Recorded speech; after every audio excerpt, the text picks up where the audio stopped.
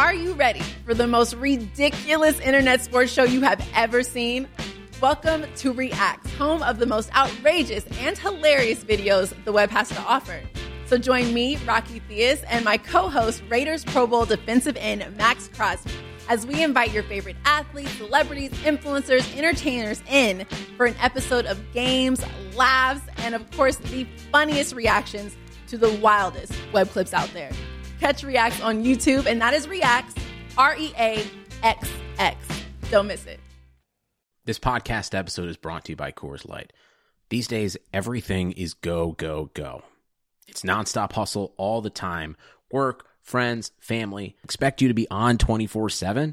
Well, sometimes you just need to reach for a Coors Light because it's made to chill. Coors Light is cold lagered, cold filtered, and cold packaged. It's as crisp and refreshing as the Colorado Rockies. It is literally made to chill. Coors Light is the one I choose when I need to unwind. So when you want to hit reset, reach for the beer that's made to chill. Get Coors Light in the new look delivered straight to your door with Drizzly or Instacart. Celebrate responsibly. Coors Brewing Company, Golden, Colorado.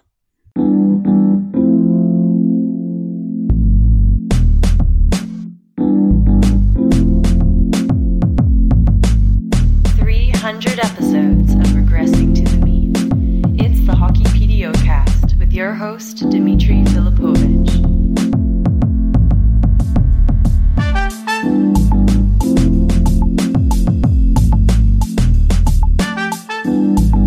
Welcome to the Hockey PDO-cast. My name is Dmitry Filipovich. Joining me, sitting across from me at this table in my apartment is my good buddy Cam Robinson. Cam, what's going on, man? Not too much. Just jumped off a float plane. Brought my luggage and my suit here. And only your 213th podcast appearance of the week. Yeah, that's right. Yeah, a wily veteran by this point now. We've got a live studio audience of Uffe Bodin. Flew in all the way from Sweden just for this. He's actually flying out before the draft. He just came here just for this podcast. He's not even going to stick around for the event. Uffe, do you want to say hi to the audience? Hi, audience.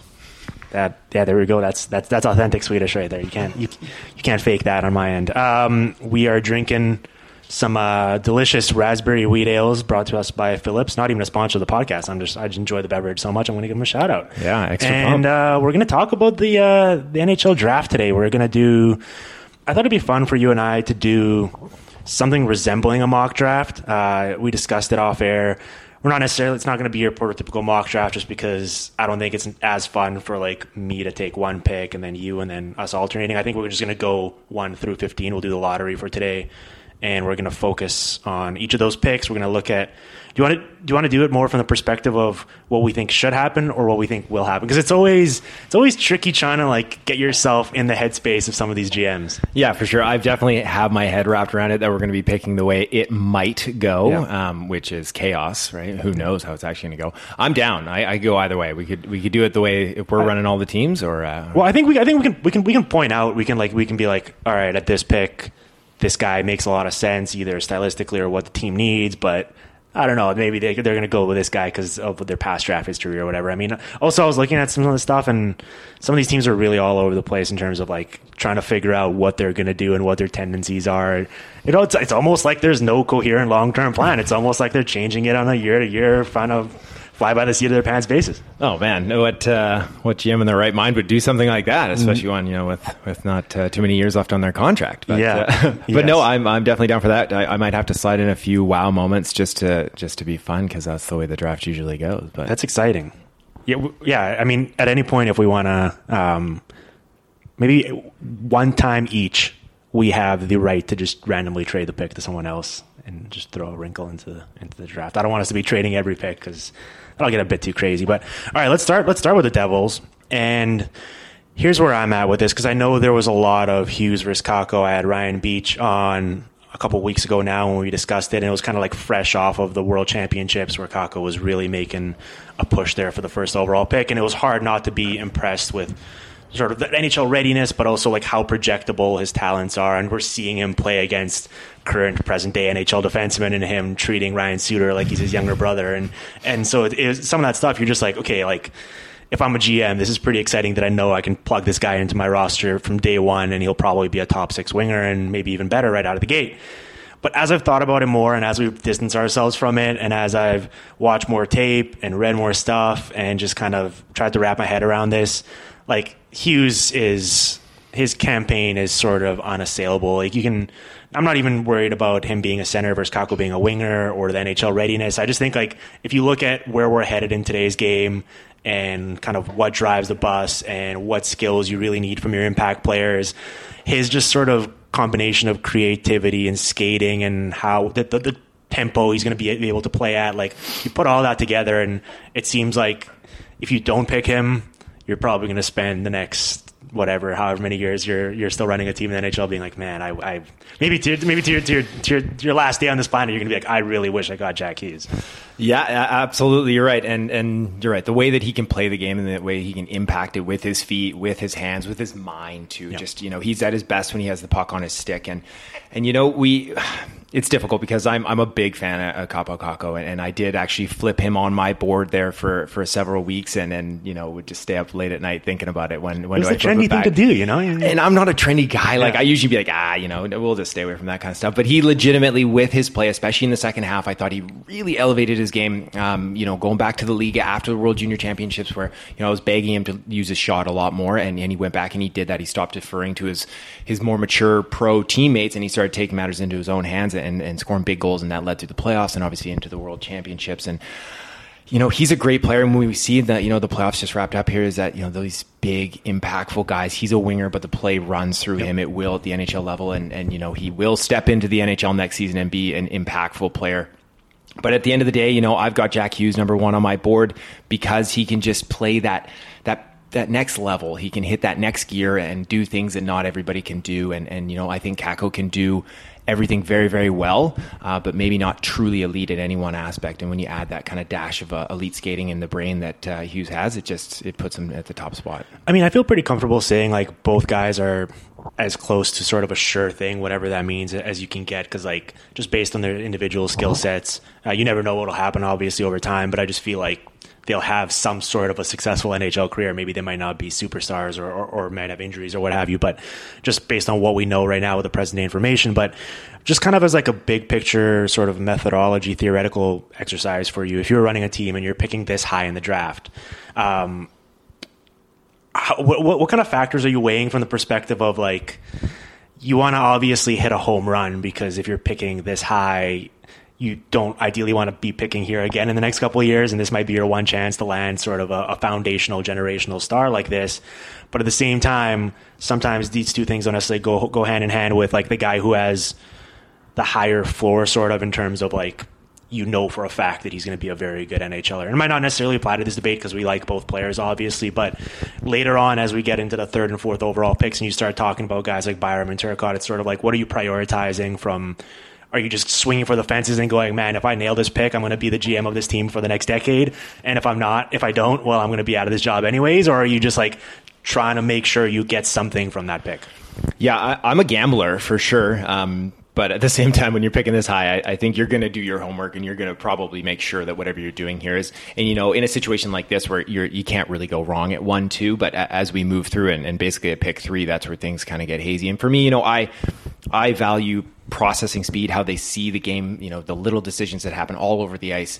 Can they read that happening, a split second earlier than the competition, and then skating ability. Yep. And so those two things kind of supersede a great shot or great puck skills or, a two-way player.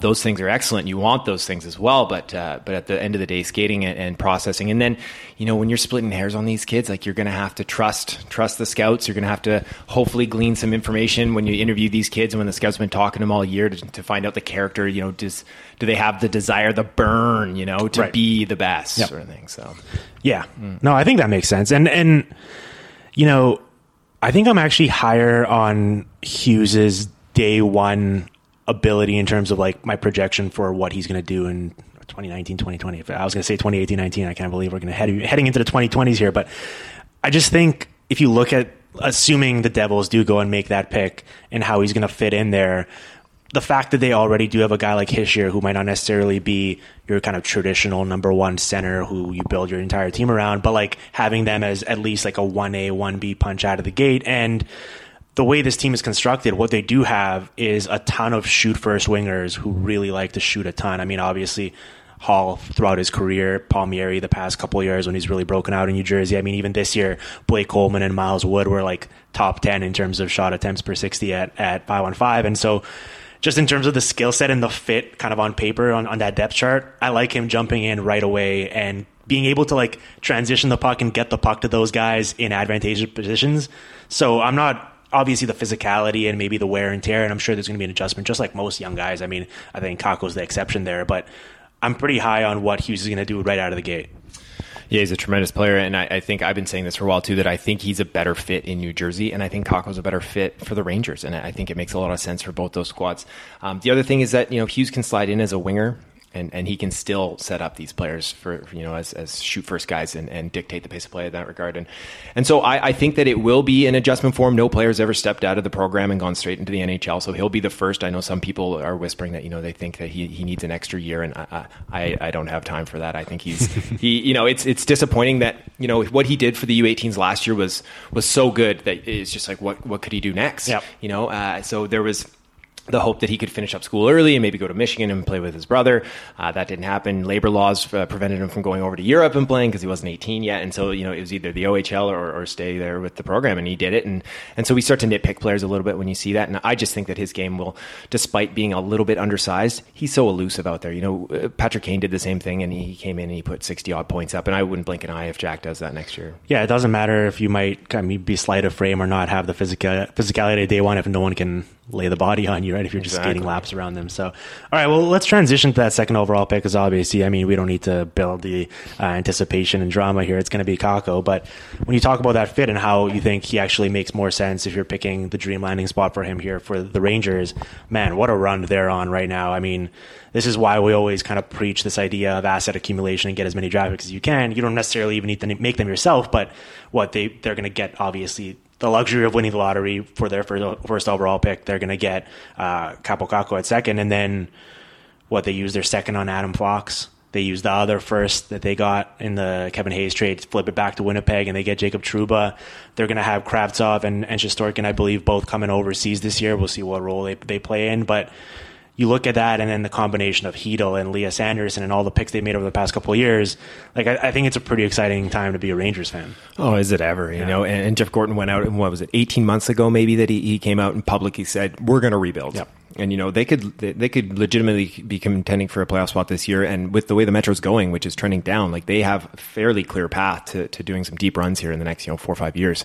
And like you said, just the infusion of talent that they're bringing in, it's going to be really, really impressive. And to get Jacob Trouba for basically a rental is nuts, right? Like the way they flip that around for Kevin Hayes. And so, I think Kaapo Kakko and Philip Hedel should be a pair in my estimation for a long time, and that could be a scary kind of dynamic on that. What will be a first line, and then you got Mika Zibanejad kind of anchoring the next offensive set of things, and probably leading the charge a bit for the next couple of years before Hedel takes over. But it's going to be a lot of fun in New York, and I bet you they're going to back up the Brinks truck for Temi Panarin here in a couple of days too. So yeah, well, that's the thing too. They also have the cap space right now to deal with while these guys still are on their entry level deals, and they can get creative with that. And you're right. I mean, I think last year makes sense with a young player. They were kind of reluctant, I think, to take the training wheels fully off Hedel and just play him down the middle at all times. I believe he was playing on the wing quite a bit, but I think we both agree he probably projects as a full-time center. And I think they need that, because if you look at that depth chart beyond Zibanejad,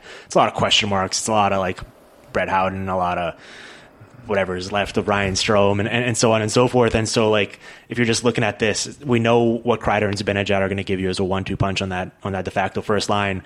All of a sudden, if you're surrounding some of these elite young wingers with Hedel and he can really step into that, I think all of a sudden this becomes a team that I don't know how much is going to translate onto on-ice success and wins next year, but I know it's going to be a team that's going to be probably top 5 for me on the watchability rankings. Yeah, without a doubt. They're going to be must-see TV here. If it's not next year, it'll be the year after that. And, we're not even talking about Vitaly Kravtsov all that much, because he's a high-end player as well. And I think the transition will be a little bit more for him, and he might struggle a bit out of the gate, but, towards the end of the season and next season, that he's going to be another guy that's going to be a force playing in that top 6 too. So we'll see what kind of moves they have to make if they want to clear out some more space to go and go grab a Panarin or something like that, or if they wait and make that push in a couple of years. But there'll be a lot of players on the fantasy squads and a lot of ratings for MSG there. Is there anything else on Kakko or this fit or stuff that we should bring up with him?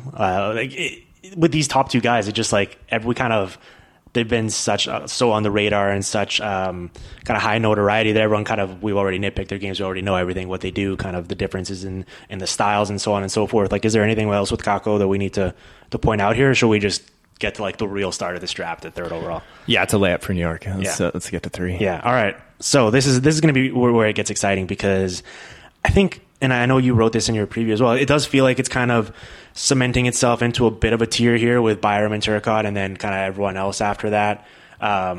What's interesting with the Blackhawks is I don't really know. I don't have a great feel for which way they're going to go, and obviously the way they go here is going to, I think, influence some of our later picks coming up.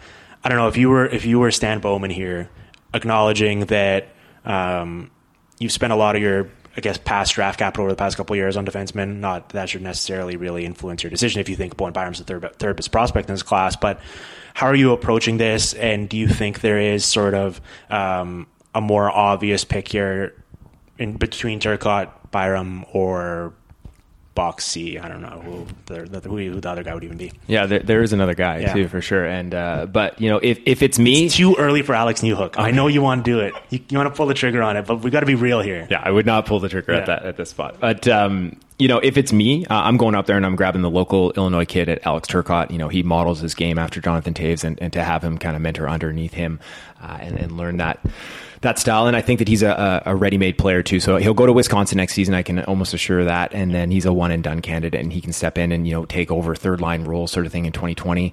I think he has the high end upside to go with the two-way play. That for me, he's the most complete player outside of these next two by a decent margin. You know, maybe you're leaving a little bit pure ceiling offensive upside with him just because he does play such a strong two-way game. You know, you do the same thing with Patrice Bergeron, and it's okay. You know, you still manage. But, you know, the guy to keep an eye on, I think, is Kirby Dach.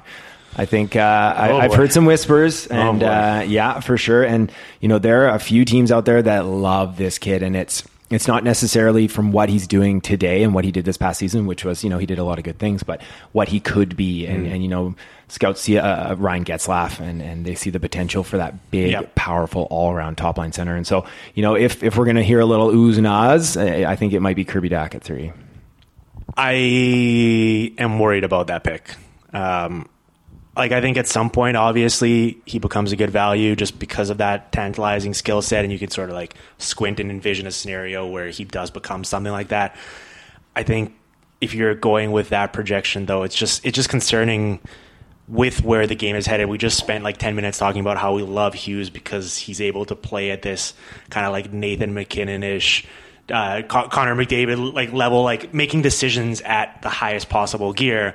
And with the way the game is headed, I think it's still possible, obviously, to kind of exert your will in the offensive zone and use size and reach to create for others. But with the 3rd overall pick, and even I'd say top 5, just with some of the other names that are available, I think it is a bit rich for me. And I know he's got his camp of supporters, and I know it does feel like he's sort of been the biggest riser as this process has gone on over the past couple of weeks, where there was like a period there where it felt like he might even like fall towards the back half of the top 10, and now he's 3rd or 4th in a lot of mock drafts. Yeah, and we saw that with Jesperi Kotkaniemi last year too. You know, he was coming out of May and still hanging around that 9-7 mark, you know, in and around that. And then as the week or two led up, it's the priority to get centers is so huge, and especially last year. So it wasn't such a big surprise that Kotkaniemi jumped up a little more so than Barrett Hayton. But in this class, there's a lot of good centers, and like I said, I think it's Turcotte is the best one sitting there. But like I've got Dach 10 on my board. I'm just cautioning people. I mean, I honestly, I think he's my 3rd favorite WHL center.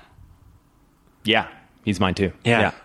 I mean, it's close. Like, it's not. I'm not saying I'd be outraged, but it does feel like it's a bit of a wow. This guy's 6'4". Look at him.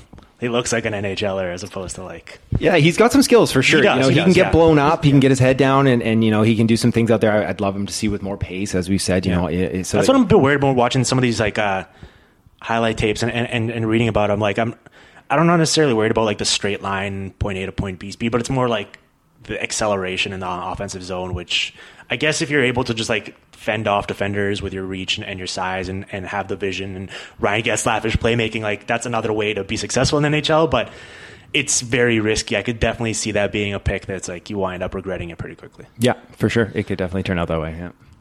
So I have Byram at the 3rd overall pick. I don't know. I just felt like for whatever reason, I think maybe, and this might be a wrong way to approach it, I was just like, I like Turcotte, but I also like a couple of the other guys. Whereas with Byram, I'm like, I feel very confident that he's the best defenseman in this class, and also that he's like the perfect defenseman for today's game. And I feel very confident about what he's going to look like at this level.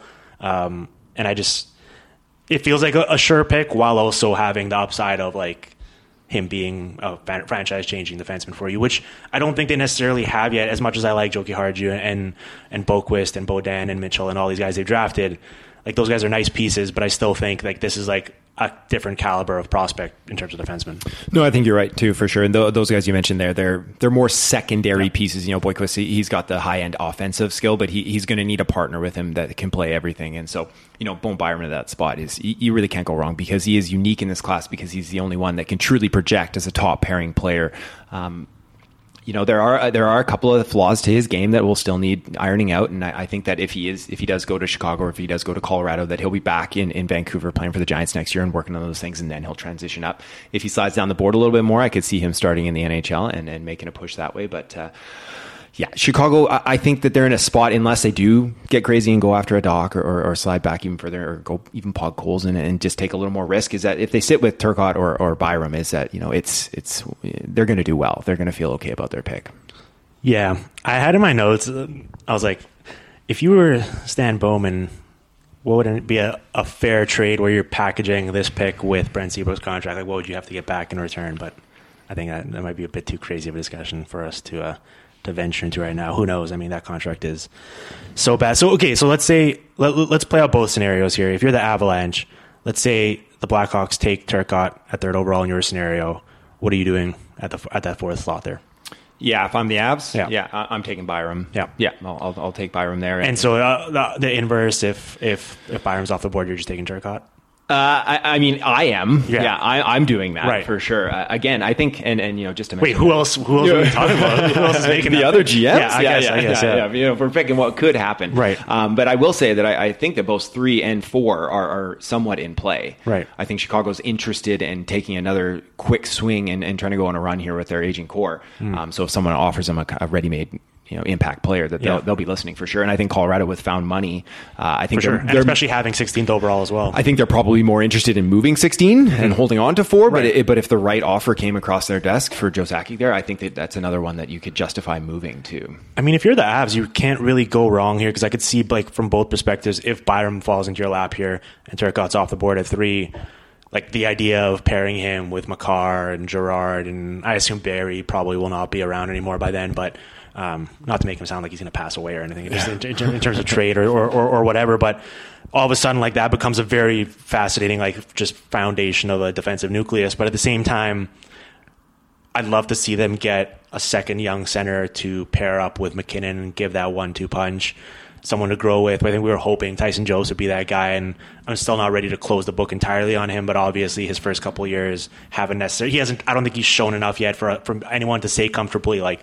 yeah, he's going to be their second line center of the future. So that door is still open, and obviously them getting this pick, considering how their season went and how we think they're going to project moving forward, it's like a rare luxury, and it's obviously all gravy for Joe Sakic. So if they can land a guy, if you think Turcotte's going to be that center of the future for them, that is also a very, very enticing route for them to take. Oh, without a doubt. And you know, how perfect would that fit be? Because, you know, Turcotte doesn't have to be the number one guy. He can sit there kind of in the shadows a little bit behind McKinnon and just impact play and drive play. And, you know, they have some good young wingers too that he could come up and bring along with them as well. And so, you know, I was saying that it makes a lot of sense for Chicago to go Turcotte there to model his game under Taves, but, you know, in a couple of years, he'd have to be the guy and going to Colorado and sliding into that spot. And I think, you never say anyone's a sure bet when they're 17, 18 years old, but Alex Turcotte has all the boxes checked to be a player that could step into that second line role, sooner than most too. So for an Avalanche squad that's looking to contend right quick here, another thing is I think they'll take a good long look at Joe Pavelski as maybe a short-term second line center as well too, that could kind of bridge the gap there. It would make a lot of sense. So whoever's sitting there, Byram or Turcotte, I think that they should just walk up and grab one. Okay, so we're in agreement. I think those four guys that we've listed so far, with Hughes, Kakko, and Byram and Turcotte in some order. This is where it gets really interesting at 5 with the Kings, because this is my first real dilemma of who I would take versus who I think is going to go. Because I don't know, this is a hot take, but my third favorite prospect in this year's class is Trevor Zegras. Yeah. I love this guy's game, and I think I can very easily see what he's going to be in the NHL, and I think that's going to be a very, very, very good player. There's no way in hell the Kings are taking Trevor Zegras 5, assuming that top 4 goes the way it is. Yeah, I think you're right. I have Zegras as number 5 on my board. Oh, really? You do? Okay. Oh, yeah, I do. Okay, nice. And if it was me, then that's who I'd be taking. If I was the King, I'm with you there. I don't. they need skill. They need some high end skill. I think that he projects more as a left winger as well. I don't think he'll play the middle of the ice. To me, he's a lot more Clayton Keller than Sonny Milano that some of these people he gets comparisons to, because he doesn't have the gaudy point totals with the program there. But he's so creative. He's the purest passer in this crop, and that's saying something with Hughes out there. And many nights when I was watching that club, is that you'd think that he was Hughes. Right. On some shifts, you'd have to take a double look at the number, and so I'm with you on that page. But I also agree that I don't think he's going to LA. I think the concerns about him potentially being more of a left winger than a center are a bit overblown. I've seen that cited as like why he should fall and why other guys should go ahead of him, because this is a pretty natural center rich class, but. If you're just talking about a guy with that sort of like upside, but also projectable skill set and the speed he's going to play at and the tenacity and I think the full well-rounded game and the playmaking, like I'm not worried about it. Just like similar like what we said with Kakko, like I think when he gets on an NHL ice, the puck will be finding his stick quite a bit, regardless of whether he's moving up the middle or whether he's coming down the left wing. No, you're absolutely right. I was going to say the same thing. Is the play will still run through him regardless of what position he's playing, because that's just the type of player he is. He's very cerebral. He's very smart. He's one of these guys that knows how to find the soft spots in the ice, and the puck follows him around, and that's a funny compliment that we give to players. And I think that that's a nice representation of, it's difficult to really define what hockey IQ is. There's a million hockey definitions. Sense, it's such a nebulous. Is it ever? But one of the things is that the puck seems to just follow him around the ice, and you just see that from some players, and it's because they know where to go. And he's one of those guys. So if he's in the middle, great. I think he's probably just a little shy on the size to do that and play it in a number 1 role. But to be a top left winger that can still drive play and still move that. All you got to do is teach his kid that he doesn't always have to do a 360 backhand pass or an aerial. Sometimes he can just make a straight up pass and he'll be good to go. Well, the thing is with a lot of these teams, like the Avs are kind of the rare exception here, but it's like, whether it's a left winger or a center or a defenseman, you really should just worry about getting as much talent as you can, because chances are if you're picking this high in the draft, you have quite a few holes in your roster. Yeah. So it's not like there's any team's like, oh, we're so loaded at left wing that I don't think he fits into our plan, so we're going to take a worse center just to knock that off our board. But while I say that I can't see the Kings doing that, because I just think like the Kirby Dach and some of these other centers are going to be too enticing for them, assuming the top 4 goes the way we have it.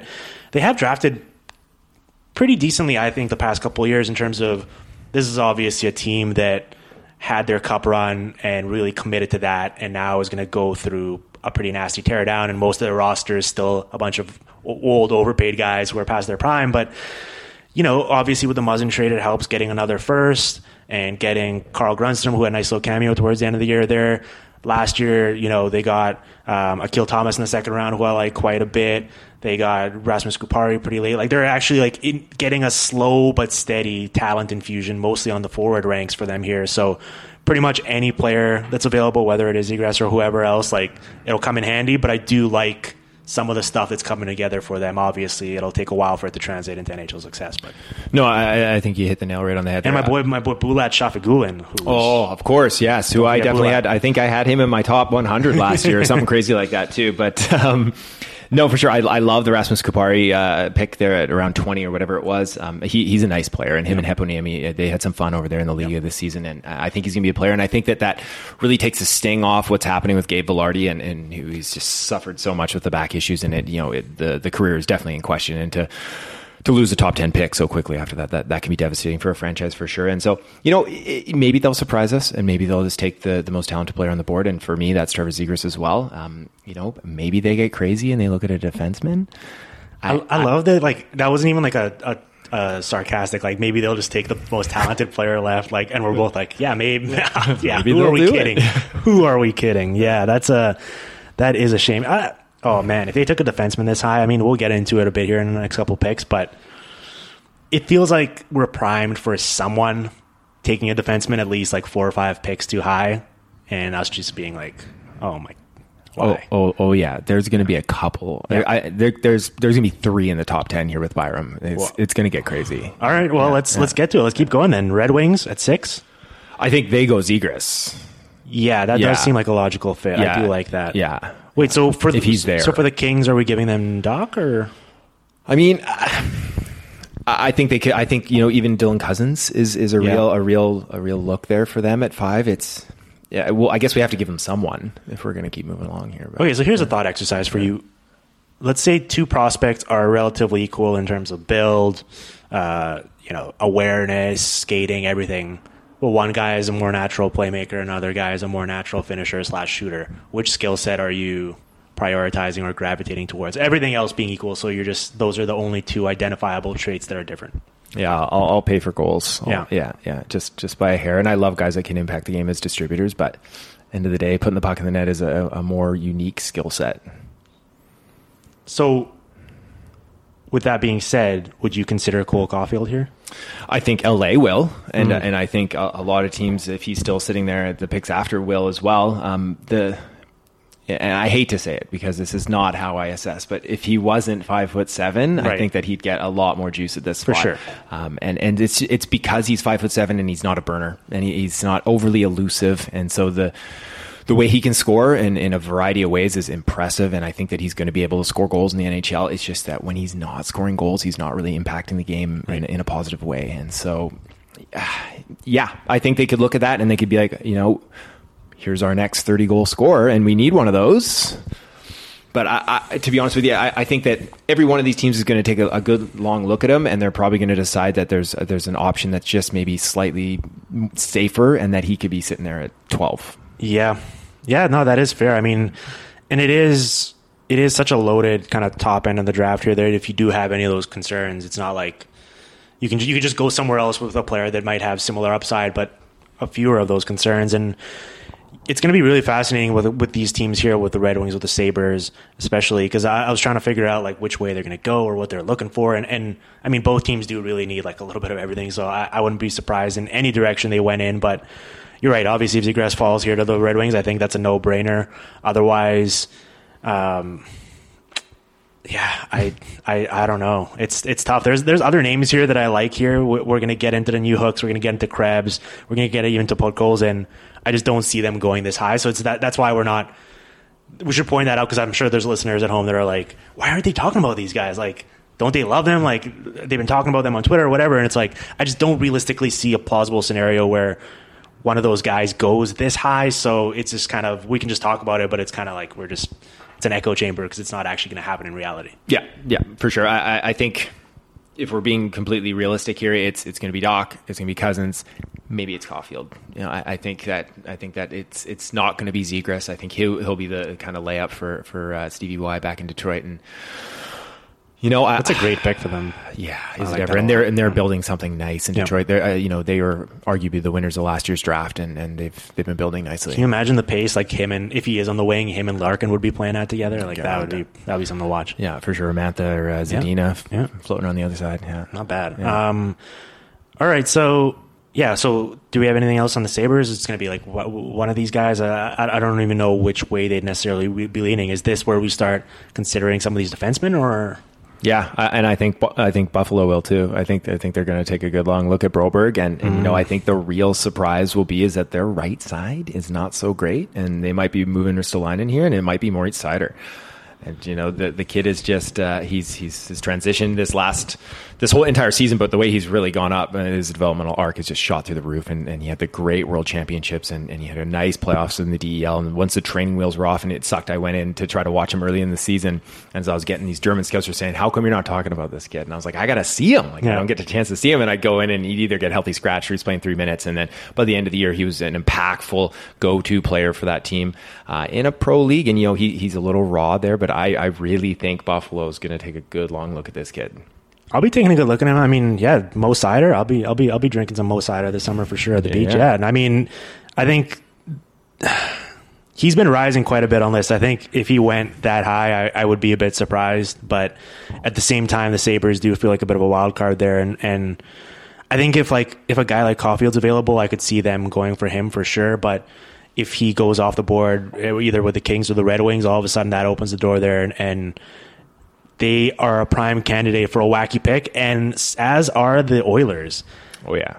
See, I think if one of those centers with Cousins or Doc's available, I feel like they're probably going to take him, which is why I'm hoping both guys go off the board so we can open the hilarious scenario. Here are my notes I have.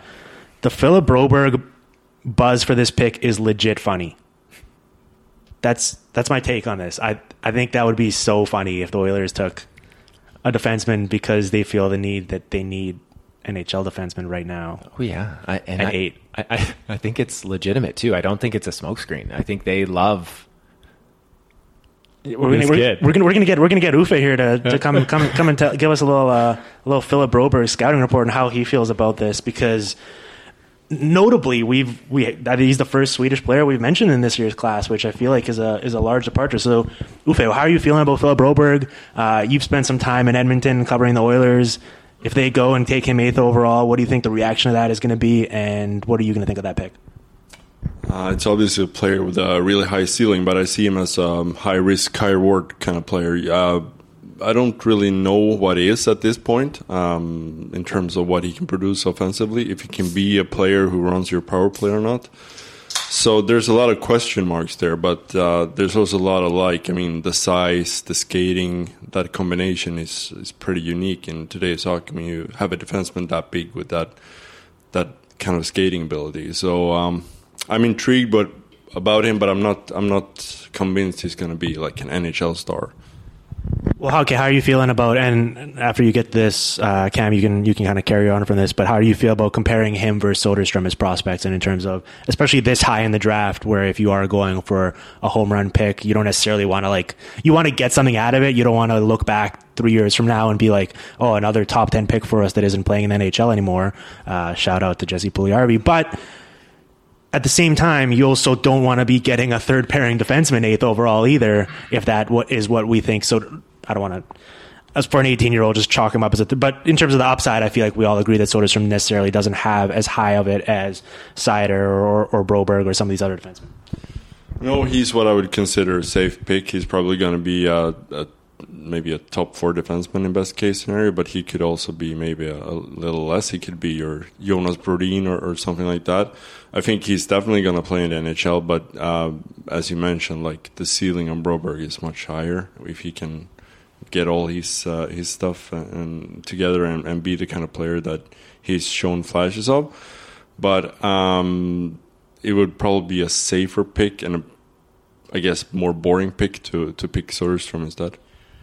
Okay, well, here's my question for you, Cam, and hopefully you can answer this as well. But obviously, there's certain things that even with the best training or the best coaching staff, you just can't teach a prospect. And they're usually physical traits. I mean, we can improve skating and whatnot, but there's certain stuff where just no matter how much you work at it, you're not gonna get tangibly better.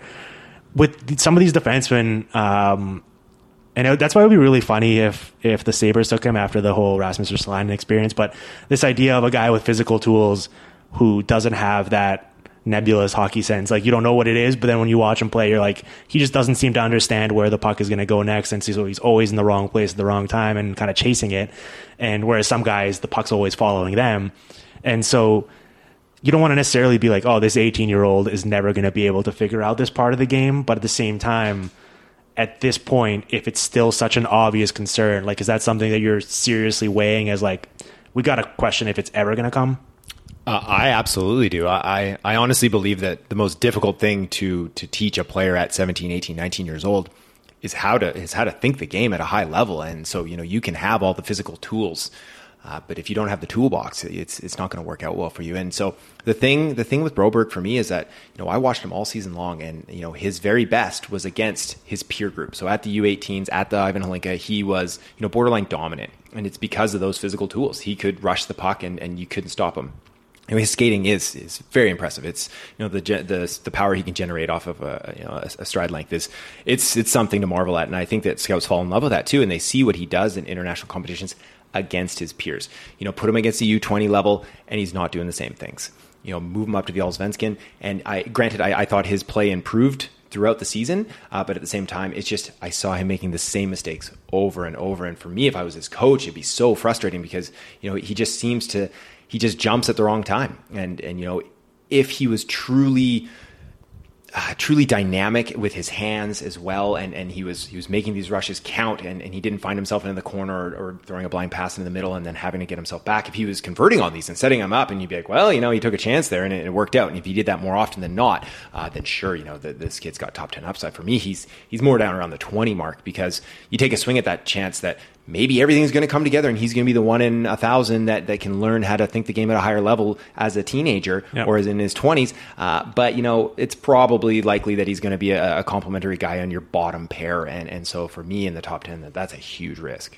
Yeah, it's tough. It's not necessarily like as aggressive as like, a baseball hitter having to recognize which pitch is coming at him that fast. But the game does happen so fast that you can have the best coaching in the world, and you can go through the practice reps of like, okay, when this happens, or you're watching tape in the video room, like when this happens, you need to be here. Where this happens, you need to go over there. But then like with 20,000 fans roaring at you and all this stress and intensity and it happening so fast, all of a sudden, like it's weird because like you don't really want to be thinking about it. You sort of intuitively need to be just gravitating to those spaces.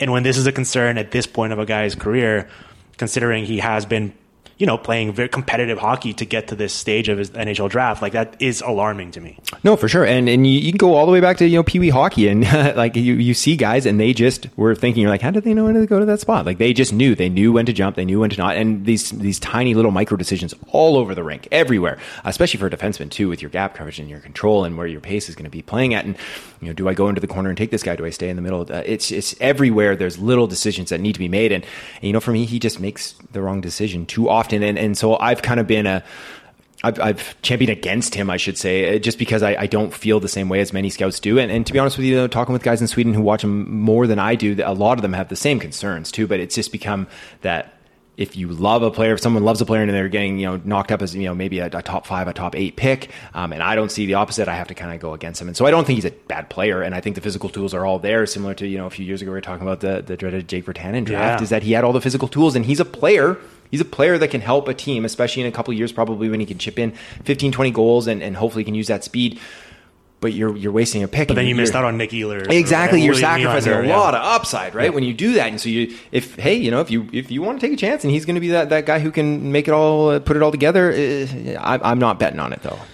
It does seem like almost a guarantee that either the Oilers or the Canucks are taking him at 8 or 10, which is amazing because it's like two of the worst run organizations over the past however many years. And we're having this full conversation and it's like, I feel pretty confident one of them is just going to be like, I see what you're saying. I understand the risk, but have you seen this guy's physical tools? Oh man, I think you're right, and it shouldn't be surprising. Yeah. It's not surprising that I'm just hoping, right? As we're here in Vancouver and cover the Canucks, it's like let's just hope that Edmonton grabs them.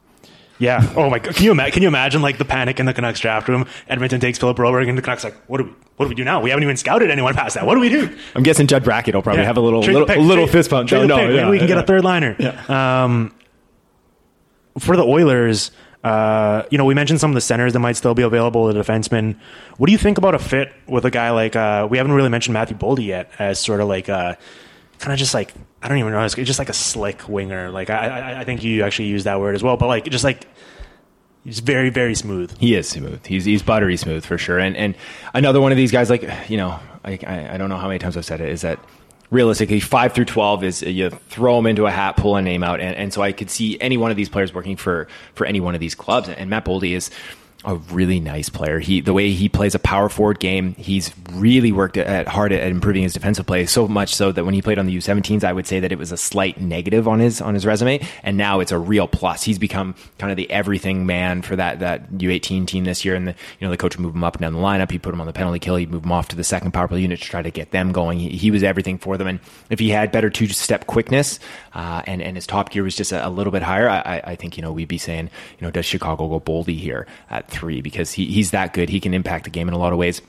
The thing I really like about him too is that he can kind of be the chameleon on whatever line, whatever they need from him. So if they need him to be a distributor, he's got great vision. He's got a nice soft touch. He did that at the U17 level, and then he moved up and he wasn't playing with Cole Caulfield anymore. And so he's like, well, I guess I'll be the shooter. And He's got a great shot. And so he can do a lot of things. He's one of these guys that I safely project to, be a 25 goal, 50 point guy. And that's kind of like the medium range part. In my mock here, I had the Ducks taking him at 9 just purely because I do think of them, and to be fair, it is mostly with defensemen, I think, in the past. But, they took a guy like Isaac Lundestrom, and they've taken some forwards, certainly, over the past couple of years as well, that aren't necessarily as flashy as the defensemen. But they're just one of those teams that, I just feel like they make good picks. They just draft well. I don't know what they're doing. Or it might just be a developmental thing on their part as well. But, Boldy's one of those names. I think there certainly are certain segments of the internet that do view him as a sexy pick and are interested in him, and I think a lot of Canucks fans would like that pick, but there's so many other names there that it strikes me as a guy who could kind of fly under the radar a little bit, and then you just walk away from it and you look back and you're like, oh, the Ducks got him at 9. That's just a smart pick. Yeah, I think you're right. And, we might be saying the same thing, the Panthers got him at 13. That's a really nice pick. Yep. And I can take a little bit of the credit or the blame, I guess, for the Canucks fans being hyped up about Matt Boldy. I put my stake in the ground a couple months ago and said, I think this is the pick for them, because I think he makes a ton of sense for them. The winger depth in the NHL and in the prospect pipeline for Vancouver it's pretty void outside of Brock Besser, obviously. Yep. And so, no, for sure. I think Anaheim, that'd be another nice fit, another organization that needs everything, and so if they wanted to grab the American kid, that's he's going to be a player. Yeah, I wonder if they would. I mean, it would kind of go against what I just said about them drafting smart, but I wonder if there's a bit of a hubris or a bravado that comes if you nail so many picks on a certain positional group, and it's all right, we're just killing it with evaluating and drafting defensemen, and you hear all this stuff about, let's say the Oilers don't take Broberg at 8, and then all of a sudden if you're Bob Murray and the Ducks, you're like, I don't know. We just put him in our system. Look at what we've done. Just turn this guy's physical tools into a star, and just watch us do it. And then I could see a little bit of that sort of hubris as well, just kind of them feeling themselves and a little bit of a flex on their part. I'd like that too. I could be okay with that. Not from who I would do it for, but as a Canuck, quote unquote. Yeah. Okay. Well, let's take a break here. We're gonna hear from a sponsor, and then we're gonna do 10 through 15, and then some honorable mentions. Sponsoring today's episode of the Hockey PDO-cast is SeatGeek. Going out to an event, whether it is a sporting event, a concert, stand-up comedy, a play, it's supposed to be a fun night out. You're supposed to get away from your daily problems. You're supposed to just kind of turn your brain off and enjoy a fun night out with your friends or your loved ones. But actually getting there can sometimes be a big issue, because it feels like some of these ticketing websites can make it awfully difficult and kind of go out of their way to make sure you're not getting to enjoy that stress-free experience, because they make you jump through all these hoops just to get the tickets in the first place. And it's such a hassle and such an ordeal that you feel like you're better off just staying home and doing your regular thing, as opposed to actually putting yourself out there and going and having a fun night out. But we're going to change that, because SeatGeek is changing the full game. They really do all the work for you. They're trying to save you time, money, and effort by pulling together millions of tickets from all over the web into one place, rating each of those tickets that are available as a deal based on a scale of 1 to 10, and then finally displaying all those seats that are available on an interactive seat map, breaking down the deals for you with actual details, making it easy for you to just spot the green dots, which indicates a good deal, and then stay away from the red dots, which indicate overpriced ones. Plus, every purchase with SeatGeek is fully guaranteed, so you can do your shopping for tickets with full confidence, knowing that what you're paying for is what you're going to get. I've got the SeatGeek app on my phone, and even though now hockey season's done, and after the draft and free agency, we're going to be taking some time off from from live hockey, there's still so much good stuff going on this summer. I'll be going to a couple of shows. I'm going to be going watching tennis. They've really got it all. If you can think of anything, any sort of live event, SeatGeek probably has tickets for it, so you may as well just go check it out. And sometimes I like to just open it up and click my location and just look what's going on in Vancouver, or if I'm traveling in the city I'm in that night, and sometimes something captures my interest and I'm just going to go and just go for it. So you can do all that. You can plan it out far in advance. You can do it the night of. SeatGeek's really got it all. And if you're still kind of wavering and not sure if you should give it a shot, as my listener today, SeatGeek's going to give you $10 off your first purchase with them. All you need to do is use our promo code and let them know that we sent you. So just download the SeatGeek app today and enter the promo code PDO for $10 off your first purchase. That's promo code PDO for $10 off your first purchase. Now let's get back to the mock draft with Cam Robinson and Ufit Bodin. All right, so we're here at the Canucks at 10th overall. I feel like I knew this was going to happen as we go through this mock. We're like just throwing so many names out there. I don't even know who's off the board at this point. But let's go walk through some of the possible scenarios here if you're the Canucks. We already talked about Broberg and why that would be an issue. And I think the thing that bugs me with that pick, and it would bug me with any defenseman they took, and I think there's guys like Moritz Seider, there's Cam York, even Soderstrom or Harley. Like there's interesting defense prospects in this class beyond Bowen Byram. Just I hate the rationale of we need more defensemen in our system. Therefore, we're going to draft an 18-year-old now that we might not have anything to show for 2, 3, 4 years. Like that's how you get into the whole Ole Levy situation. That's just how like you make mistakes when you're a team like the Canucks that needs a little bit of everything, and you're just trying to like do like 4D chess and be like time everything out and get a little bit of everything. And it's like just focus on getting the most talented player, and also just like make your pick based on who you think the best player available is, not getting cheers from your home crowd on Friday night. Like there's such a recipe for disaster here with all the Lucic rumblings, all the talks about them potentially moving this pick, the Broberg rumors, like everything. Like I'm just like, of all the possible scenarios, very few of them are like favorable. Like, oh, that was a nice, smart pick by them. Yeah, I will be surprised if all it is Jim and Judd walking up there and we select a 10th overall, the best forward available. Yeah. And that's it. I think they desperately want to make some noise at this draft to give the fans a show. I think that's coming from top down. You know, and Benning, he's a lame duck GM. He's got a single year left on his contract. He's only has a couple more opportunities to really make an imprint and earn his next contract. And so the draft and then free agency, and that's scary because from all rumors out there is that 10th overall is definitely in play. That they're willing to move that pick to get a now player. They're willing to really push to move up. I heard today that they're actively not just kind of checking the waters, testing the waters. They're actively looking to move up in this draft, and they're looking as high as 6. And so if they're looking at 6, I have a hope that they like a forward. And that they want to go ahead and go get Trevor Zegras at 6. Yeah. And that would be commendable. Right? Absolutely. It depends on, cost of acquisition. But, if they really wanted a defenseman and they were like, we need another blue liner in our crop, just go ahead and trade back. Mm-hmm. Like you can slide to that 13 to 17, 18 range and grab the best of the rest. It's going to be Cam York, Billy Heinola, Thomas Harley, really young for this crop. He's got a lot of upside as a transitional D-man who can put up some points too. And so if that's what you want to do, go get an extra second round pick. And those are the type of 4D chess moves I'd like to see them make.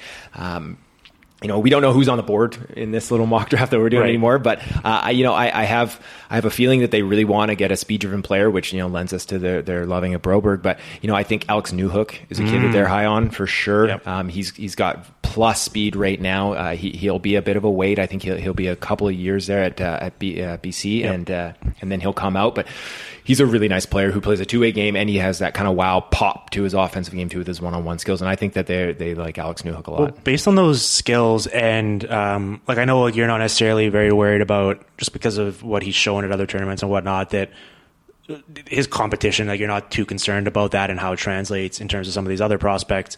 I do wonder, because I think Halifax had his rights and then he chose not to go there because he wanted to keep his eligibility for BC, right? Like imagine if he went there, and especially with the fact that they were hosting the Memorial Cup, and we imagine he probably would have been their best, most dynamic player. Like if he had a monster season for them, just how different this dialogue would be, and whether we'd be talking about him as a potential 3rd overall pick there with Byram and Turcotte versus now. It's clear that as much as people like him, like he's in that tier below here where we start getting into like the 8 to 12 range where he really starts coming into the mix. Mm-hmm, for sure. And, it's justifiable to look at it. He's playing tier 2 junior hockey in the BC there. It's becoming a better league, but, we talked about Tyson Yost earlier in the show, is that, Yost put up massive numbers in the BC and he went 9th overall or something to Colorado, and he hasn't really taken that next step in the NHL. But so there are some red flags in that regard historically, but you're absolutely right. And I respect what he did. He wanted to go to college, and he could have taken the easy route and gone to Halifax and had the big stage of the Memorial Cup and played in a proven league and just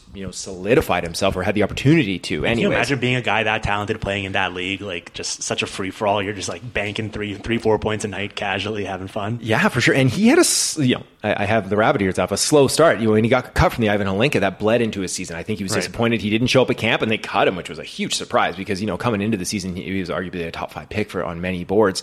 And so that bled in where he was only getting about a point per game in junior A. And towards the end of the season, or the back 2/3 even, he was putting up 2 points a game. And, and then internationally, he did what I wanted him to do at the World Junior A under-19s there. He was one of the best players, him and Bobby Brink. And then, him and Peyton Krebs were the best players for the Canadians at the U18s, and I think he was one of the better players at the tournament, and he outshone, I should say, Dylan Cousins. And so I love the speed. I think he's, he uses that on the forecheck, he uses it on the penalty kill, he's defensively strong, and then I think that the upside offensively is a lot higher than people give him credit for, just because he's doing it against junior A players. And so he's stuck a little bit between a rock and a hard place, because if you don't put up massive totals, it's like, what's wrong with you? Right. And then if you do, it's like, yeah, well, you should have. And so you can't really. And there's also sort of like, whether it's a psychological or whether it's just like a physical like limit to how much production you could even possibly put up, right? Like, it's like at the end of it, like, he's not going to be doing like 3 points a night or whatever. So it's like, what did he have? He had 102 and 53, and that's great. And it's like, you don't really know what that means. But his closest teammate, and I know you even like Alex Campbell, had 67 points in I think the same number of games. It's like, yeah. When a guy's outpacing, like if he was playing either on like a loaded team and it's like a bunch of guys have just a bunch of points and you're like, all right, like, what's happening here? Who's carrying who, or a completely inverse scenario. But in this case, it's like, I feel pretty confident that like Alex Newhook's doing quite a bit of the play driving here. He was driving some play, yeah, yeah, for sure. And there were many nights where you check in and him and Campbell were line mates, and you're like, I like this kid, this Campbell kid too. Yeah. Like, he was making plays happen, and it didn't necessarily translate to a ton of points for him, and that's why he's going to be a steal later on in the draft. But no, it might be Campbell doing some nice plays. You're like, oh, that was a nice play. And then it was Newhook, kind of dancing a couple of guys and then cutting back and then sniping one. And so his production was real. Well, it's interesting because we mentioned Newhook's sort of unique circumstances or kind of the caveats with his production.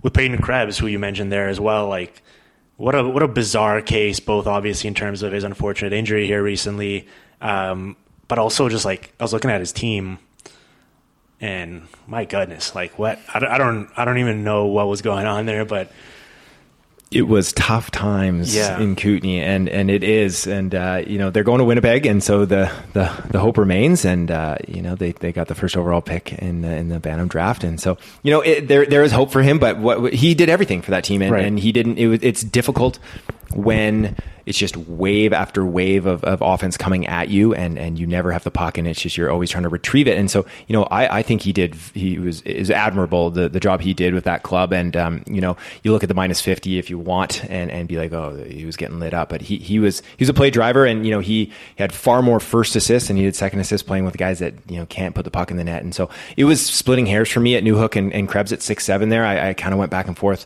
I just gave Newhook a slightly higher offensive ceiling, that upside, but I think Krebs is a fantastic player with a very high floor. I think he can be kind of that locked in second line center that can give you 60 points and impact the game. And he's a heart and soul type of guy. He's a captain. He's a warrior out there. And, his team's down 2-3 goals. I check in on those games. I really like to see how a player, how they can still compete. And he's in that situation all the time. And he's still out there lifting sticks in the neutral zone, causing turnovers on the forecheck. I think Peyton Krebs is going to be a great pick. And, the Achilles injury, maybe that gives a team a gift outside of the top 10 because they don't want to draft a kid who's coming up on stage in crutches. And I think that he's not long for the NHL either, or the WHL. I think he's one of these guys that's going to be closer than most. So doesn't his situation remind you of what Mark Scheifele went through? Like, I think it was 2011, he played with the Barrie Colts, and they were completely a train wreck, basically. So this situation is so much like that. I'm not saying that Peyton Krebs is a new Mark Scheifele, but there's absolutely some similarities. Well, and kind of the opposite is a lot of these guys who are playing for the U.S. developmental program. It's like it is such a loaded team that it always is very difficult to sort of separate those two things and really kind of hone in on, like, if we take this guy and put him in a different scenario, whether it's a worse line mate situation or a better one in Krebs' situation, what's going to happen to their production and how much are they going to take off and how much. I talk about this a lot with young defensemen at this level, where it's like, if you have a great breakout pass, but you're playing with scrubs and you're just constantly breaking out, and then the other team is going on a 2-on-1 and they're not scoring and you're not getting any points for it, obviously your offensive production isn't going to necessarily look great. And all of a sudden you start playing with good players on an NHL level, and it's like, wow, this guy's offensive game is flourishing because people are actually making use of his passes. So I think a lot of that stuff is these teams are certainly doing their homework and whatnot. But for us, just that's why it goes beyond just looking at a guy's pure offensive production and going like, oh, like 68 points in 62 games. That's not that impressive. It's like, okay, well, what went into that? Yeah, definitely. He was the first overall pick in the Bantam draft for a reason. And that, that doesn't always mean everything, because a couple of years development at 15. But, he's a highly skilled player. And you're absolutely right. He was out there setting up plays that were just dying on other people's sticks or not even getting a chance because the team just wasn't set up to succeed. And there's a team in each CHL league, we see it over in Europe too, is that there's some bottom feeders out there, and these guys are stuck, players playing in Flint in the OHL. It's like, what are you going to do? Like you get 15 wins in a season, and it's just, it's tough. It's really, really difficult. And then conversely, like you said, playing with the program is that, watching these L1s for the last 2 years, even as 17-year-olds, like they were running through the USHL. Like the U17 team never made the playoffs in the USHL. And then they went ahead and did it last year, and then they've gone up and just crushed the competition. And so you can't really take their total points as really a metric of what each player is. And so you want to see them against the higher competition. You want to see them against NCAA. You want to see them in international tournaments when it gets to the medal rounds and things like that. So you definitely have to take it all into consideration. I do love that Peyton Krebs was minus 50 in 64 games. It's like, I mean, listen, it's a PDO cast. We're not citing that as a good or a bad thing. It's just a fun fact. I was like, wow. That is impressive. Nuts. Yeah. I'm going the other way. I'm so impressed with that I'm like, wow, that's the fact that he didn't murder his teammates. I'm giving Peyton Krebs credit here, because that is just wild. But you're right. I mean, the one thing of like trotting him out there as your, let's say he is a top 10 or a lottery pick, which he will be, I think. And he's like coming out there on crutches, and you have nothing really to show for it out of the gate. Not that most of these guys, if they are going to college or whatever, you're not, having them play wearing your jersey every night right out of the gate anyways. But it's like when a guy's just, I don't know how long he'll be out for, I imagine at least a couple months to start the season. It's like, it is kind of like a psychological thing as well. But if you're a GM and you're feeling confident in your place with the organization, and this is why a GM who is on the last year of their deal or is worried about getting fired will probably not be taking Peyton Krebs in this year's draft. I can't think of any GMs that fit that bill, but this is a long-term play where you're right, the talent speaks for itself, and realistically, if you're not going to get anything from most of these guys anyways for a year, it doesn't really matter. I don't think we're necessarily too concerned about this stunting his development. It is tricky because it is an important year in the development, especially with a lot of these guys that go off to college. We want to see them take that next step playing against tougher competition. But at the same time, if he falls here and he gets into like the back half of the lottery, like that is just, at some point, it's just such a good value that you just have to roll the dice. No, for sure. And I think that the injury, it's going to affect some teams when they look at it, and if they're splitting hairs on a player and they're like, this guy's going to lose 6 months of training at a major crucial point of his development, that, maybe we go with the other guy. I think the team, and you alluded to that it probably is going to affect the most. And then we knew that the Canucks like Krebs too. Yeah. There's no way Jim Benny's taking. It's just Krebs at home too, right? Like if it was at a different rink, I think that would, and that's unfair, and that's not the way it should go. But at the end of the day, like this is an entertainment industry, and I believe they selected JJ Dano 100 years ago, and he came up on crutches too, right. and that pick worked out splendidly for them. So there's a little history there too, and that it's too bad for Krebs, because I think that he deserves to go in the top 10, and I think that there's a strong likelihood that he's probably going to be sitting there in the early teens. You think there's any chance Chuck Fletcher goes off the board here and takes Brett Leeson at 11, citing his veteran leadership? He'll fit right in with our core of Matt Niskanen, Justin Braun, and Kevin Hayes for the years to come. Fantastic. Yeah. No, I don't think they'd get that. No, they've drafted pretty well. I mean, last year was last year the Jay O'Brien, Joel Farabee year? Yeah. Yeah, I would have liked to see them do more with those picks, but I think historically, especially with like later picks in the first round, they've done pretty well. Though I guess that was a different time, a different management group, so we'll see what they do. But I don't know. I guess at this point it's silly to ask who do you think the Flyers are going to take because we don't even know who the Ducks or the Canucks or any of these. I think I know who they're going to take if he's there. And I'll just mention, I love Joel Farabee. I think that was a great pick. Jay O'Brien. Jay O'Brien was kind of weird. Yeah, not so much. I think it's Vasily Podkolzin if he's there. Yeah. He plays Philly brand of hockey. You can trademark it, right? The guy he's a bit of a dick. Like he plays over the edge. He's confrontational. He's got great speed, and he's one of these guys too that if you want to swing on upside, he's got a lot of it as a player that can impact the game in a unique way from the wing. He can create offense with his feet, with his hands, and himself with his shot. And then on the defensive side of things, like he is hard to play against. He's difficult in the corners. He's on the back check. He's a guy that sometimes I feel that he leans a little too much on his defensive side, and I'd like to see him cheat a little more offensively. But if he's there at 11, I think that he's a nice fit for Philadelphia. And, I have no idea what teams are actually concerned about the quote unquote Russian factor. Right. And, he's got 2 years left on his deal and he's going to be playing for a good team there. And maybe he's going to have success and they're going to offer him a ton of money to stick around. He said he's going to play 2 years and he can come over. I'll take him at his word. The Caps had to wait 4 years for Evgeny Kuznetsov. That didn't hurt them too much. Yeah, no, you're right. I think if you're betting on the talent, it'll be worth waiting around for. Like I had Podkolzin going at 13 to the Panthers. I just thought it made sense from I think they always go kind of high ceiling in the first as the sirens go in the background. They went Borgstrom in 16, they tip it in 17, followed by Heponiemi with a second round pick. They Denisenko last year. So I think the track record is there for them. And with some of the draft people they have, I don't see them being worried and kind of off put by some of those concerns, but I guess what you're saying is he probably won't be available, right? Because I think either the Flyers or the Wild will probably snap him up. Yeah, I think I'm not sure about the Wild. Maybe they've got a little more of the fear because of Kaprizov. Yeah. Again, it shouldn't come into play. Totally different circumstances for what was he, a 5th round pick? You guys see these sirens, but this is a nice neighborhood, right? Can you guys tell the listeners? I always get grief from people like, what are you hanging out in Detroit? What are you doing? Like this is like a nice, safe Vancouver neighborhood. I fear for my life in this neighborhood right now. Absolutely. We're on the 13th floor. Yeah. We're comfortable. We're drinking beers. We're hanging. Just cool guys talking hockey. Yeah. There's no fear. No. Yeah. No, I don't. Yeah, I don't know about the Wild. I do think that the slide, if you want to think so, will stop at Philly if Podkolzin is still there, though. Yeah. It's interesting though, because a lot of these guys, if we do think Broberg's going to go higher than we'd recommend, then that's going to leave the new hooks, the Krebs of the world, dropping into the teens here, and then all of a sudden it's like.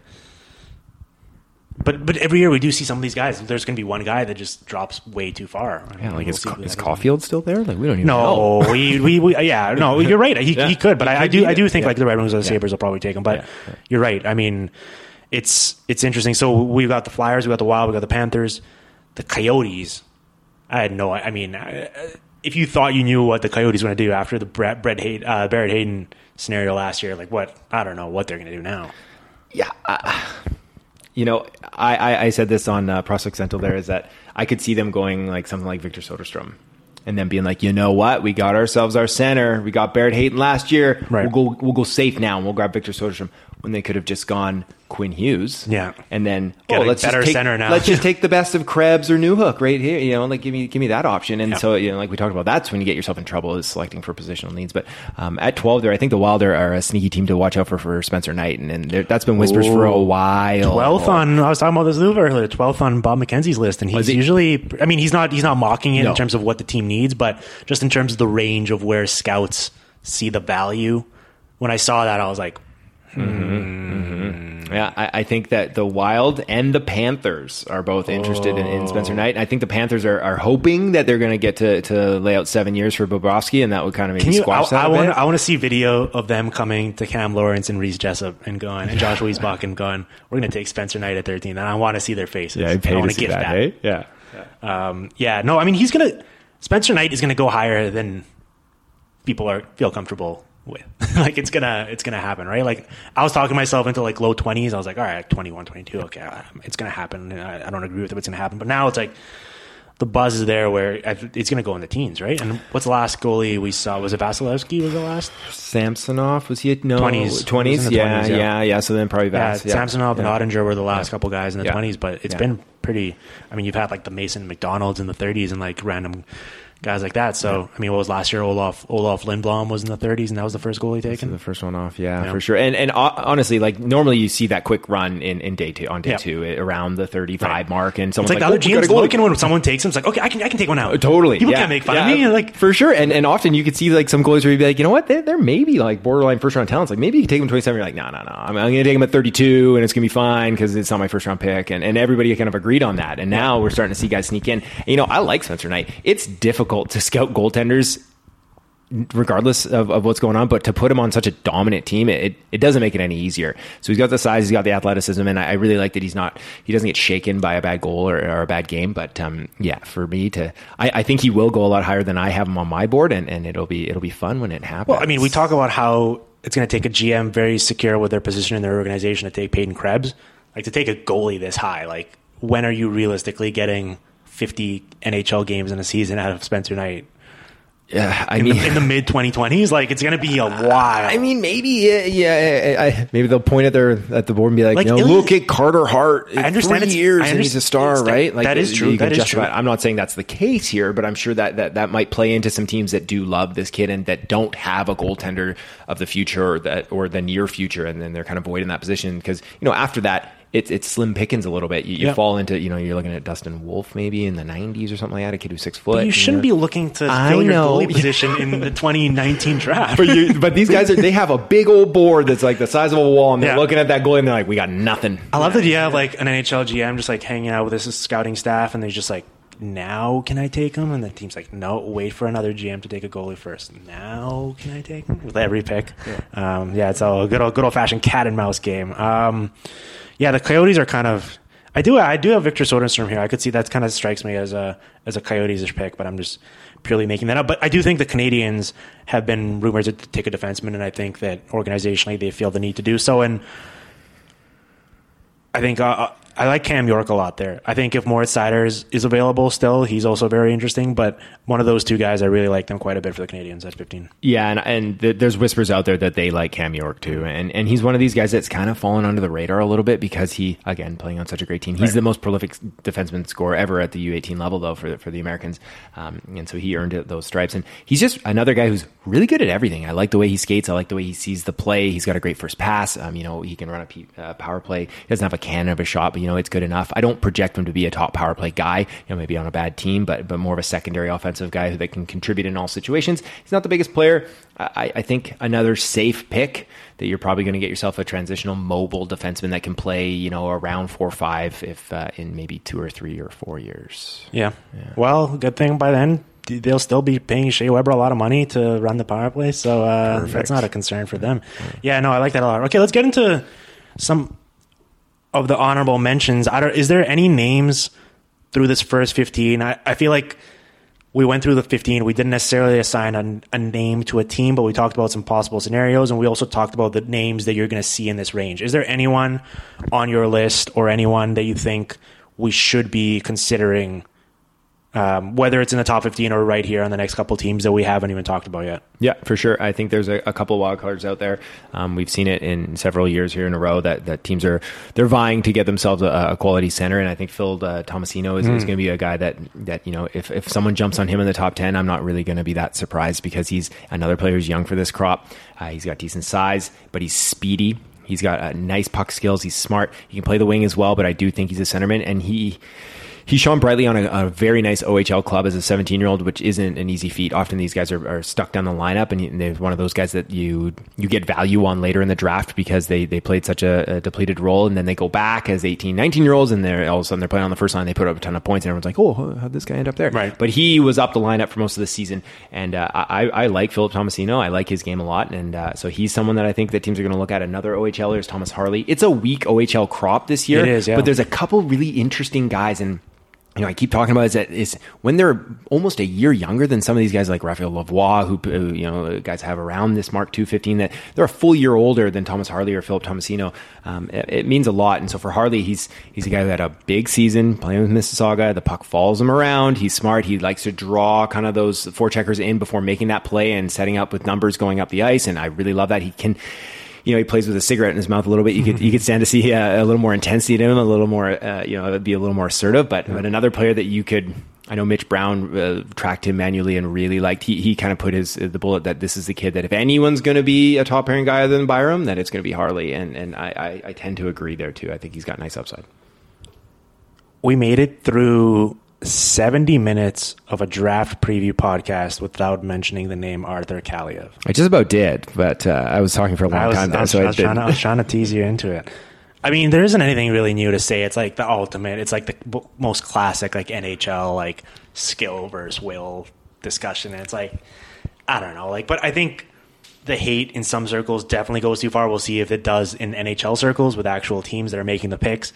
But if he drops, like, there's going to be a certain range where it's like, okay, you can like hate this guy's character and his hustle and his effort and how much he wants it. But like, you're going to take someone who's significantly worse at hockey than him right now. So maybe just draft him and then try to incentivize. And I was telling this with Beach, whether it's financially or with some sort of gifts or what, just be like, hey man, you need to start playing. And I think he probably will start playing. I mean, because his team sucked, right? Yeah, they weren't the worst, right? Yeah, right. But he was the best player as a draft eligible kid, and he scored 50 goals and 100 points, so that's not overly surprising. But no, he's I don't have the list in front of me for the entire draft order, but I think when it comes Pittsburgh's pick there at whatever 20 or 21, that's kind of the range where it's like, we have to take him, right? Especially for the Penguins, who have no talent in their entire organization. But all it takes is one. So another kid that's a dark horse that we might see him. If he goes to Buffalo at 7, if he goes to LA at 5, it'd be wild, right?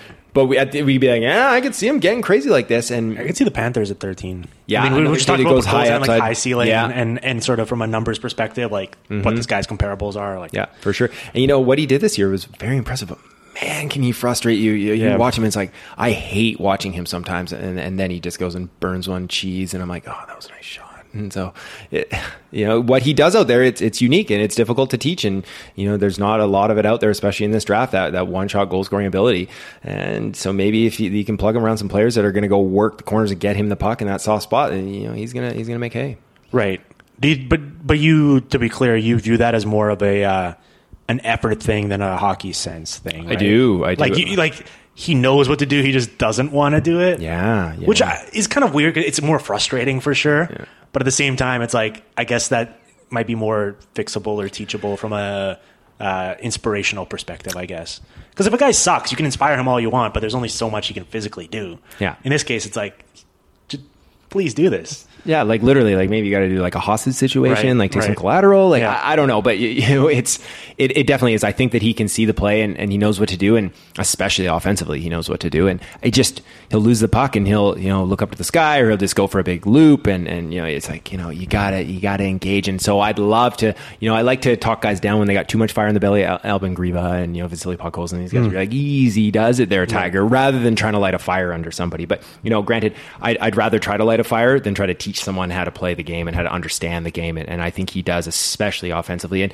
not every player needs to be a two-way beast, right? They don't always have to be on the right side of the puck. If they can score goals, and they can click on it. And so around the late teens, that's when I would feel comfortable, maybe early 20s, that to take a swing on a player like this, because I think there's some guys out there that are not just safer, but also have some good upsides too, and that can fill some holes and some roles. But no, he's gonna be a fun one to watch on draft day. Okay, here's one of my favorite, I think, perceived values, because I think he's probably going to go either in the late 20s or might even be a day 2 guy.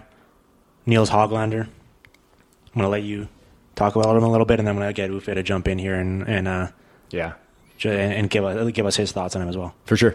I like him. I think you're right that there's a decent chance that he's going to be there on day 2. I like him in the 20s. He's a kid that plays bigger than he is. He played in the SHL in a kind of a bottom 6 role, and he used the energy, and he still flashed some nice offensive upside too in that role. To be clear, he couldn't physically play smaller than he is, right? He could. He's not Cole Caulfield, but he's in there. He's feisty. I think he's got that fire, and I think he's got some offensive upside too. And it's sometimes people look at the stats in the SHL for these draft eligible kids and like, oh, he got like 8 points. Like that's not so great. And it's like, you got to look at the situation. How many minutes is he getting? And he wasn't getting a ton of minutes often. He's a player that I've had in my first round for a long time. I'm not sure if it was the entirety of the season, but no, I think he's a good player that if he is there on day 2, he's going to provide really nice value. I mean, if you're an 18-year-old kid and you score a lacrosse goal in the SHL, the top Swedish level, you got some guts. I mean, it takes a lot of courage and self-confidence to pull off something like that, and it tells you something about him. I spoke to a scout, I think it was probably late summer, early fall last year, and he likened him to Kevin Fiala. I don't know if that's a good or a bad thing, but it tells you something about what he is as a player.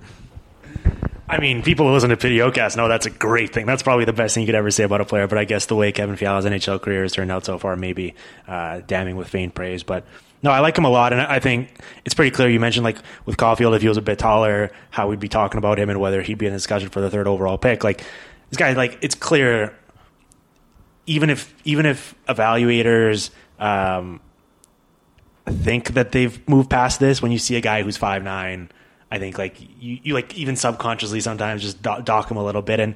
And when we get into that range of the late 20s, early 30s, like a guy that's already producing at any level and just playing, like, literally physically existing as a physical entity in a pro league, you need to give him a look, just because, like, that speaks to an impressive sort of developmental arc for them. Yeah, no, without a doubt. And you know, he's built like a fire hydrant out there, so he's difficult to move off the puck. He can protect it well. Guys have bounced off him too in the SHL, and you know, Uffe is right. You know, to pull off the Michigan, and it's that takes a lot of courage, and so that's, you know, he's flashed more skill than just that too. You know, he's had some nice rushes in that league where, you know, they didn't always finish, but he flashed that, and I think that he'll go back and he's going to get, you know, a whole heck of a lot more points next season. I was kind of surprised when I saw your top 100 or however many guys you rank that you didn't have along a similar vein, Samuel Fagemo. I know he's a bit older. He missed. I mean, he got skipped over last year, I guess, in the draft. But just based on sort of the similar criteria of, like, playing in a pro league and being pretty productive. I think he had 14 goals in 42 games for Frölunda this season. Mm-hmm. I mean, you had him I think in the 50s, right? Yeah, which is, like, reasonable. But I see him as a value as well, considering some of the names they're going to take in there. Like, at least I've seen him at a pro level and do stuff.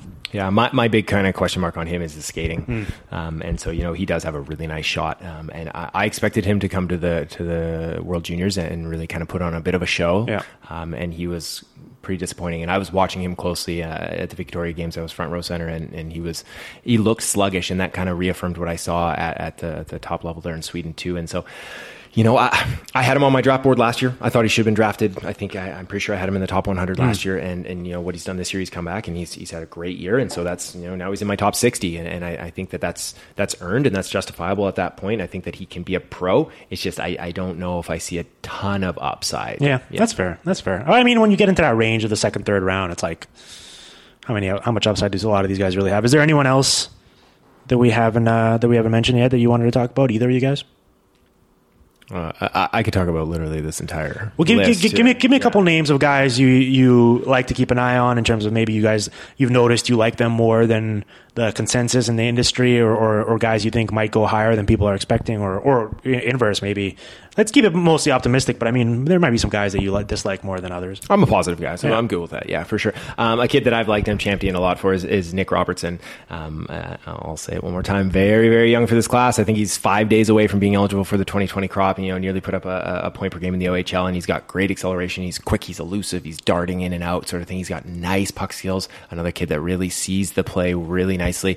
His shot is accurate, but a bit of a muffin at this point. I don't have it in front of me, but I think he scored 30 goals with it still. And so he's one of these guys that I expect him to go back to the O next year and put up big numbers. And another player that I'm fully expecting to be there on day 2. And if he goes 45 or something like this, like that, it's just going to be ludicrous to me. But someone's going to get themselves a great pick. And my buddy Steve Laidlaw, over there, he said it at the beginning of the season. He's like, Tampa's going to win the cup, and then they're going to get Nick Robertson at 31. And so they didn't win the cup, but I could definitely see them going with Robertson because they've done that. Maybe Stevie Eisenman's gone now, so maybe Detroit will look at him in day 2.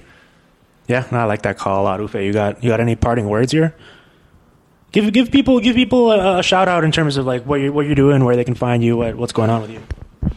I'm just hanging around here, having fun, drinking beer. No, I'm doing a bit of work for EP Rinkside, which is Elite Prospect site. I jump in there every now and then, but I mostly do work for hockeysverige.se, which is our Swedish website. So, yeah, that's what I'm doing. I like that. Just hanging around and drinking beer. That's inspirational. I'm aspiring to do that. I just hope my bosses aren't listening. No. We're like an hour and 20 in here. There's no one listening anymore. It's just us. Cam, plug some stuff. I know you let out a full rankings list, and you've been doing a bunch of podcasts. Where can people check you out? Yeah, for sure. So obviously on Twitter, hockey_Robinson. You can check my workout. I'm running Dobber Prospects these days. We just released the Fantasy Prospect Guide, so it's great. It's got like 500 profiles, 100 draft eligibles. Rankings are out there on Twitter on Dobber Prospects. Hosting Prospect Central on Sportsnet 650, contributing to Next Gen Hockey, which is Beecher there and Jeremy Davis, a great site that they've just opened up. It's behind a paywall, and it's totally worth your money. Yep. And I said that before I even started working there. I even subscribed before I started working with them too, so I should get my money back. But you should, you really should. Yeah, I know, right? I'll have to call Ryan out. Well, this was a blast. I'm glad we did this. Hopefully, people had fun with us. People enjoyed the ride. People weren't too upset with the fact that we quickly went off the rails and stopped naming players and teams and just talking about random pie in the sky stuff. But it was a blast, and I'm looking forward to this. It does feel like we say this every year, but a lot of fireworks could happen at this draft, and hopefully we'll see some picks being moved and some teams getting creative and feisty, and it's gonna be a fun night. It's cool that everyone's here in Vancouver for it, and I'm looking forward to it. So thanks both of you guys for hanging out and chatting hockey, and enjoy the show on Friday. Thanks a lot for having me, man. The Hockey PDOcast with Dmitry Filipovich. Follow on Twitter at Dim Filipovich and on SoundCloud at soundcloud.com/hockeypdocast.